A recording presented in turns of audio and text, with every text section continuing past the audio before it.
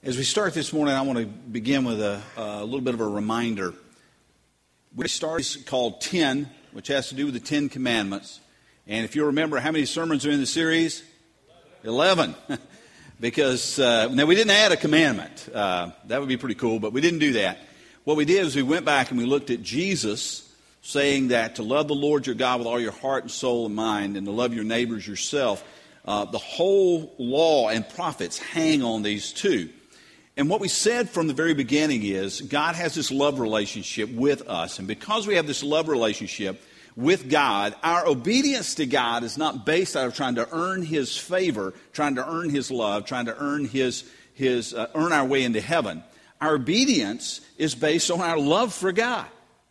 And we did some comparisons. We talked about how we respond differently. You know, I don't obey traffic laws out of love, okay? I don't. But I do. There are things that I do that are based purely on love. Now, Jackie always said that when she was growing up, I picked on her a lot, okay? All right? Now, and I never did that, but let me pick on her now. Okay, she came home for the weekend. This is a wonderful thing for us because we get a chance to spend some time with her, and that's pretty cool. Okay, she came home. Yesterday was a little bit of a long day with Bob Christian's memorial service, and it was a taxing day in many ways, not just because of the hours, but because of everything that was involved in that memorial service, and how close Bob was to all of us, and how close his family is to us. And so it was a very taxing day. So on my way home, after we get everything wrapped up here, I get a text message from my daughter that asked me to pick up steak and potatoes for supper. Now, I'll be honest with you now, because it's in hindsight, it's in the rearview mirror. I didn't want to pick up steak and potatoes. As a matter of fact, I even said, are you sure we could go out to eat? But, no, she wanted steak and potatoes.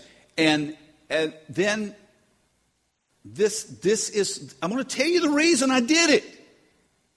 Okay, because I don't mind cooking the steak. I don't mind all that. And it's kind of a family thing because, you know, I cook the steaks and Jackie cooks the other stuff and Nancy cleans the kitchen. So it's kind of a whole process, okay, a family deal. But I was tired. Nancy asked me why I was doing it. This is what I said. If Jackie wants it, then I want it. Jackie wants it, then I want it. It was based on a love relationship. I could have said no.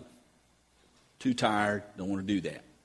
But there are things that we do that are based purely on our love relationship. And when we look at the 10 Commandments, we need to understand that we are not obeying the 10 Commandments in order to get God's stamp of approval. We're not obeying the 10 Commandments in order to impress God and to earn brownie points with Him. We're doing that because God's saying, hey, listen, I'm telling you how I want you to respond to me and how I want you to respond to other people. This is based on a love relationship you have with me, and through that relationship, it's based on the love that you're to have for other people. With that in mind, that's where we begin today. With this relationship.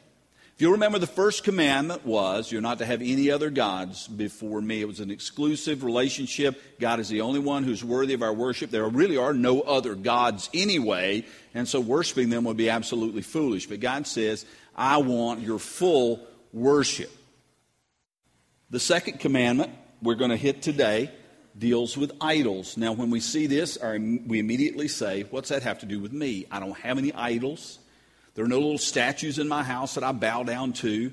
None of this stuff actually is relevant in my life. So why even worry about talking about this thing called an idol? For idols, basically, are typically representations of gods or goddesses in the form of wood or stone or cast from metal that are used in the worship of a deity. And we look at that and we go, what is that? How does that apply to me? And I hope that when we come through this, you're actually going to see how this command actually does apply in your life.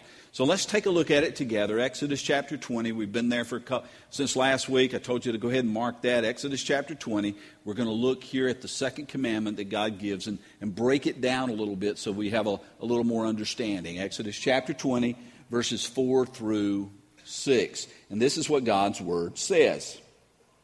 You shall not make for yourself an image in the form of anything in heaven above, or on earth beneath, or in the waters below. You shall not bow down to them or worship them. For I, the Lord your God, am a jealous God, punishing the children for the sin of the parents to the third and fourth generation of those who hate me, but showing love to 1,000 generations of those who love me and keep my commands. All right, let's break this down a little bit because there are 3 chunks in here that I want us to consider. And the first chunk is the command itself. You shall not make for yourself an image in the form of anything in heaven or above, or on earth beneath, or in the waters below. You shall not bow down and worship them. Now, our first thing is, we're thinking about images. Does this mean that what God is doing is forbidding art? Paintings, sculptures, anything like that? And the answer is no. I mean, if you go to my house, you will see there are a few paintings on the wall. There's a painting of a zebra on the wall. There's a painting of a couple of elephants with a tree on the wall. And when you see those things, you don't walk in and go, I think Pastor Jimmy's worshiping zebras. I think maybe he's got an elephant idol. You'll also find little carvings. We've got rhinos and elephants and giraffe, things like that. God is not saying that at all. This is not about artwork. The children of Israel weren't forbidden to make images as art. That was not what he was doing. Instead, they were commanded not to make these things in order to bow down and worship them. In other words, the command is pretty simple here. We don't want to take it and go directions with it that it's not intended. It's very simple, very straightforward. Now, sadly, we see from Exodus 32, we're not going to look there right now, but in Exodus 32, remember these commands that are given in Exodus chapter 20, God's giving these commands verbally, okay? This is before they were etched onto the stone tablets and Moses brought them down the mountain. But if you flip over to chapter 32, we're not going to read it there, but I do want to encourage you to read chapter 32 because it's pretty cool. You need to go check out chapter 32. Write that down, circle it, go, okay, 32 this afternoon. I want to go read that. But I'll tell you just a little bit of what happens. This is when Moses comes down the mountain, and he's got the stone tablets. And he gets down, and he hears all this noise going on in the camp, and he goes, is that the sound of war? Are we going to war? No, they were partying down there. And when he gets down there, what does he find? Now remember, God, they're not ignorant. They knew this command not to make idols. So he comes down the mountain, and what does he find? There is a golden calf. A golden calf. And the people are worshiping the golden calf. It was like one of the gods being worshipped in Egypt. And they had made this idol and begun to worship it. It's as if they have forgotten everything. Forgotten the freedom through the plagues in Egypt, forgotten the Red Sea, forgotten the manna, forgotten the quail, forgotten the water from the rock, forgotten all of that. Forgotten that God came and spoke to them with fire and smoke and a mountain quaking. God spoke to them and says, don't make any idols. Like they forgot it all. It's pretty cool. Again, read chapter 32. They even say, this fellow Moses, like they didn't even know him. Like he was some stranger in their midst. Now this makes matters worse because Moses' brother Aaron, who was the priest, Moses' brother Aaron was actually the one who made the idol. Now, I'm not sure of his complete motivation here because he made the idol, but then he also made an altar to the Lord right there in front of it. This is Moses' brother.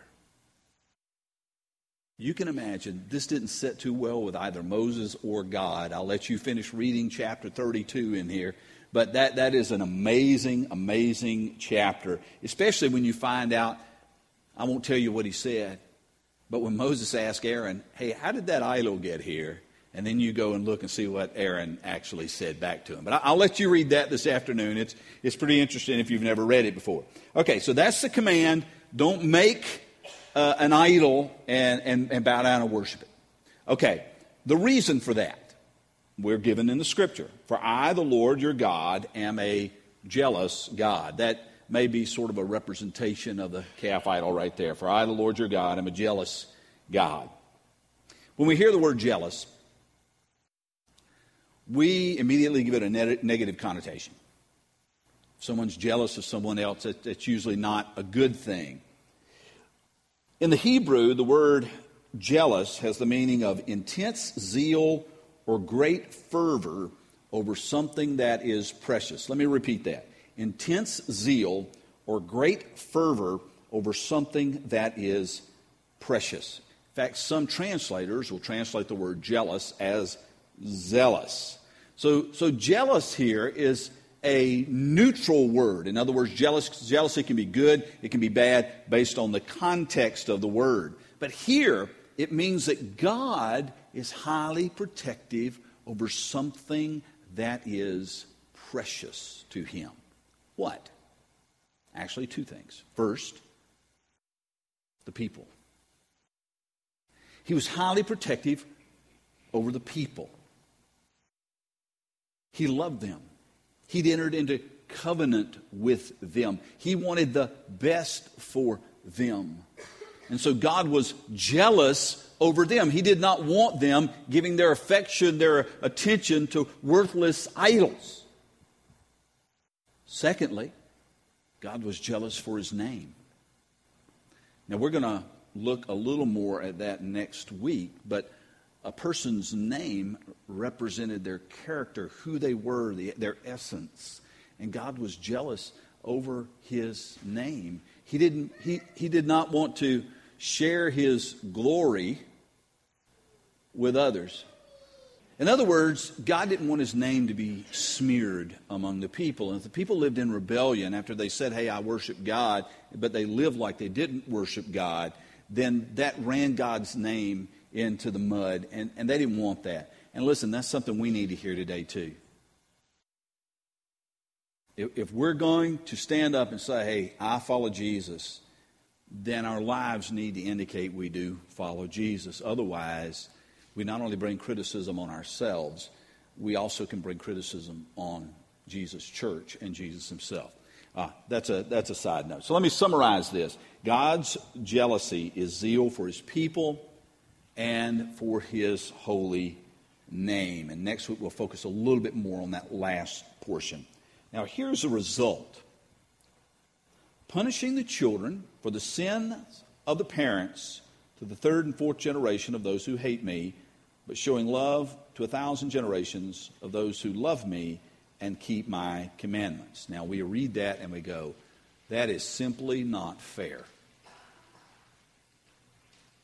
Punishing the generations to come because of the sins of the father, because of the sins of the parent. What does all this mean? Well, if there are a couple of, depending on the context, and you need to look at the context of it. There are a few places in Scripture here, Deuteronomy 5:9 and Exodus 34:6 and 7, that say pretty much the same thing. But if you look in Ezekiel 18:10 or you look in Deuteronomy 24:16, then what we read there is that the children aren't to pay the penalty for the parents' or the father's sin. Now, which is it? Is God confused? No. We have to look a little at the context. And I can't get too deeply into this because, stuff is really... you can study some of this on your own, but let me kind of give you... There's a big difference in those two references. First of all, the one that we're reading here has to do with a covenant relationship, right? Okay. The other one has to do, when it says the children shouldn't pay for the parents' sins, that has to do with criminal activity, stealing, killing, things like that. The children shouldn't pay the price for what their parents have done, although admittedly there's always a price to pay for any kind of sin, and unfortunately it goes beyond just the person. And so what we're talking about here is a covenant relationship. And it says that here the sons, the children, are going to end up paying the price for the sins of the parents, for the father especially, because the father is considered in the Scripture the head of the home, and therefore he is responsible for the spiritual welfare of his family. Now, we can look at Scripture and we can argue about headship and all those fun things. Go ahead and do that, but I want to just tell you what Scripture says. Scripture says that the husband is to be the head, okay? That does not mean he's a dictator. It does not mean he's inconsiderate. It does not mean he abuses his wife or abuses his children. It simply means that God is going to look to him and say, you are responsible for the spiritual leadership of your home. Now, here in the Scripture, as we look at this, and it says that the children are going to pay the price. When the father rejects the covenant with God, rejects his covenantal responsibilities, and lives in rebellion, then what is he doing? He's leading his children to live in rebellion. And what are they going to do? They're going to lead their children to live in rebellion. And what are they going to do? They're going to lead their children to live in rebellion. You can see it very clearly how the sins of the parents, as we live in rebellion against God, as we break the covenant relationship, how it can be passed on from generation to generation. Some of you know this. You know families like this. And you can argue, is that a generational curse? You argue all this stuff you want to. I'm just here to tell you this. If parents, especially fathers, live in rebellion to the covenant that they have with God, their children are going to pay the price. And not just their children, but their grandchildren and their great-grandchildren and the generations after that. In short, the way God's people live and the choices that they make affect not only themselves, but they also affect generations to come. We need to hear this. I especially want to say, dads, I want to put the onus on you right now. Although moms, you're responsible as well, especially if you're a single mom. But if you're a dad, if you've got children, a wife, and you've got children, do not forsake your role as a spiritual leader of your home to set the spiritual pace for your home, because your children, your grandchildren, your great-grandchildren will pay the price if you don't. Hear that. It's so important for us to understand. There's some good news here, because did you notice how this is written? It said that God's going to punish the children for the sins of the fathers to the third and fourth generation of those who hate me, but showing love to 1,000 generations for those who love me and keep my commandments. You need to hear this, because some of you have messed up royally. And you're sitting here and you heard that and you are facing some really deep, deep conviction that you have ruined your family. I'm here to tell you there's a new start, there's a new beginning that God will give you, and the power of living in covenant with God is greater and can overcome much of the power of living in sin. I don't care where you are. I don't care how late it is in life. You can start now to begin to bless generations to come rather than cursing them with your own life. Start today. Okay, now that we understand the command a little bit, what do we do with this? I said a couple of weeks ago that we are not under law, we're under grace. So how, as people under grace, are we to apply this command in our lives? Does it have any relevance for us? Well, if we fast forward to the New Testament, just a couple of verses from the New Testament help us put this in a little more perspective. The Apostle Paul warns believers in the church in Corinth, therefore, my dear friends, flee from idolatry. Flee, run from the worship of idols. Second, John closest to Jesus of all the disciples, John, wrote, "Dear children, keep yourselves from idols." So here in the New Testament, we have reference to idols. And idolatry certainly was an issue in their time. In New Testament time, there were idols everywhere. Corinth had a ton of idols. They had temples. They had all this false god stuff going on. It was all over the place.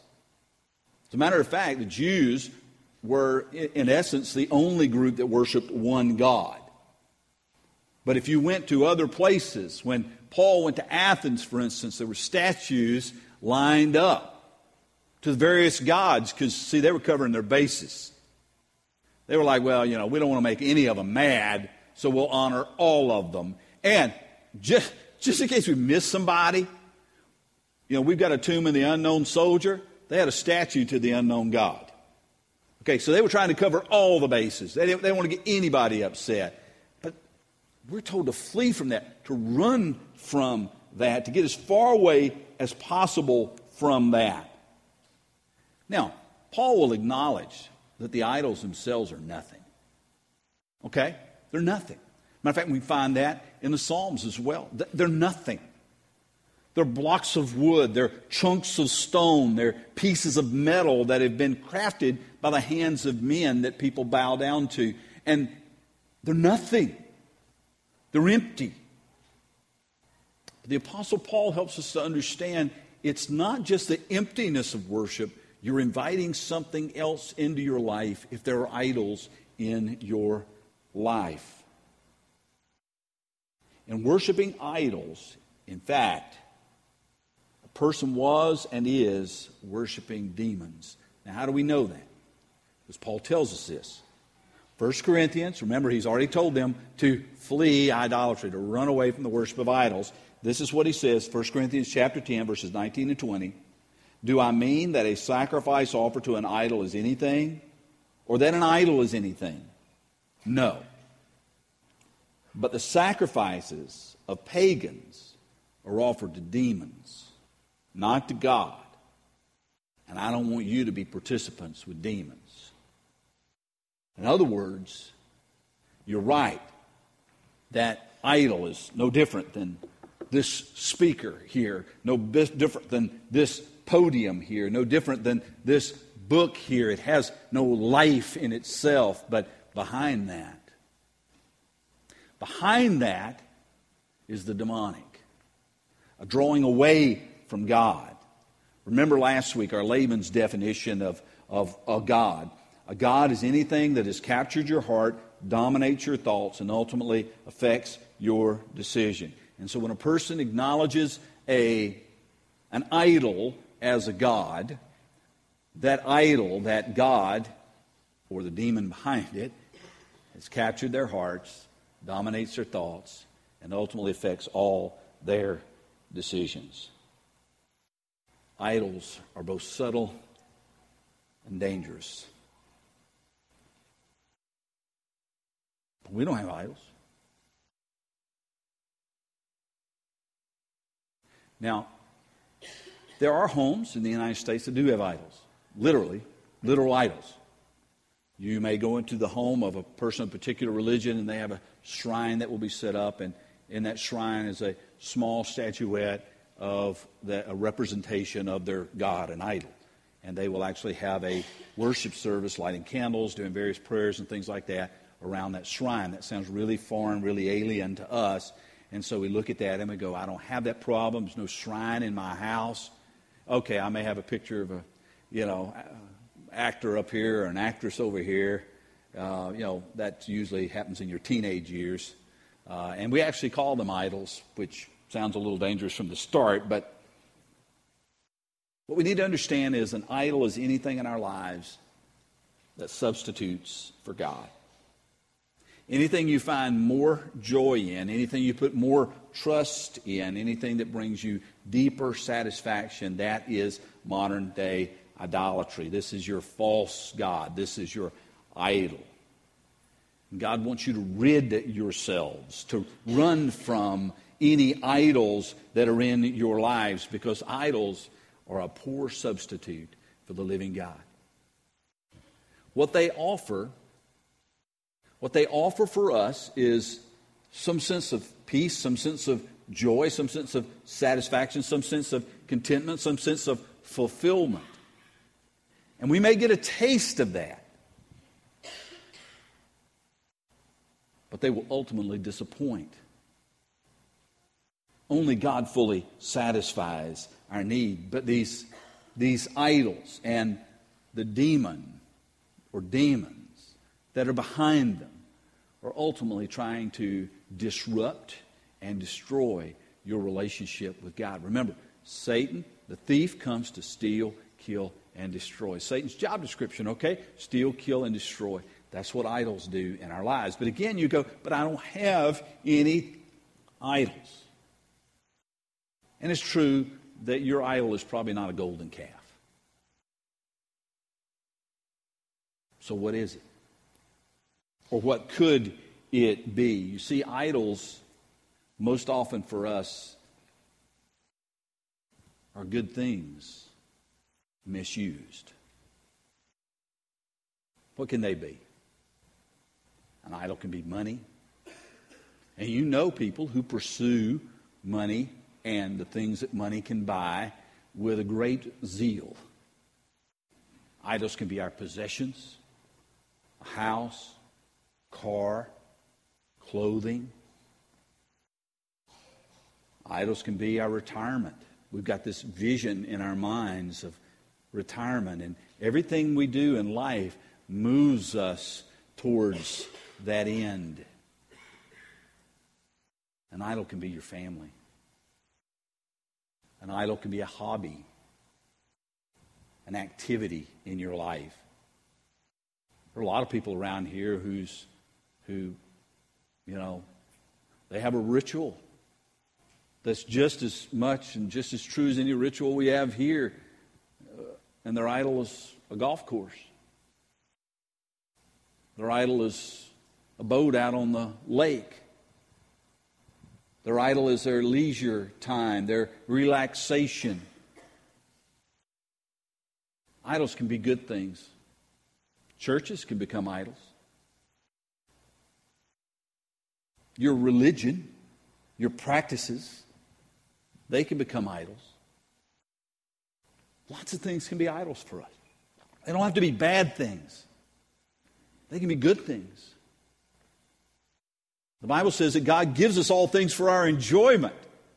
But if we find greater joy in those things, greater satisfaction in those things, greater peace in those things than we find in God, it has become an idol for us. And I can guarantee you that for each person here, because we're all different, we've all had different experiences, we all are at different levels of income, everybody's different. The idols in this room would be completely different. How do you discover these idols? The first way is to take some time, to pull away, to get quiet. I know you go, get quiet. When is there ever any quiet? You got to make the time. And go sit down and honestly just ask God with a blank sheet of paper, what are my idols? Where do I find, what gives me satisfaction? What gives me fulfillment? What do I wake up in the morning thinking about and go to bed at night thinking about? What is it that dominates my thinking? What is it that has captured my heart? What is it that governs my decisions? And just ask God to reveal them to you. Don't come ask me. I don't know you anywhere near as well as God does. And then be open during the day to say, God, show me my idols, show me my idols, show me my idols. And God will do that. God will answer that prayer. But some of you may wish you'd never prayed it. Because now you ask, what do I have to do now? Now that I know I've got this idol in my life, now that I know I've got this God substitute in my life, what do I do? You go straight back to what Paul and John both told us to do. Get out of there. Whatever it takes, walk away from that idol. And that's going to be the hard part. There's some people that have had to make decisions in their lives to walk away from things that weren't bad things at all, but things that began to dominate their lives and became idols for them.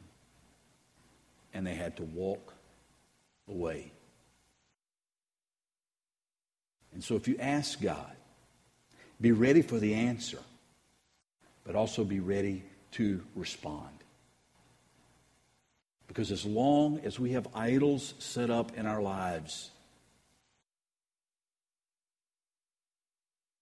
our relationship with God will never be what it could be. And we will never find our full satisfaction, full peace, full joy in Him. I want you to hear me. God is jealous for you. God is jealous for you. And you go, oh, is that a bad thing? No, it's a good thing. I mean, can you imagine?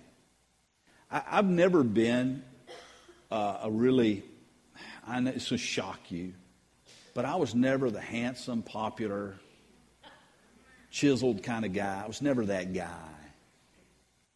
Okay, so I never had like girls chasing me.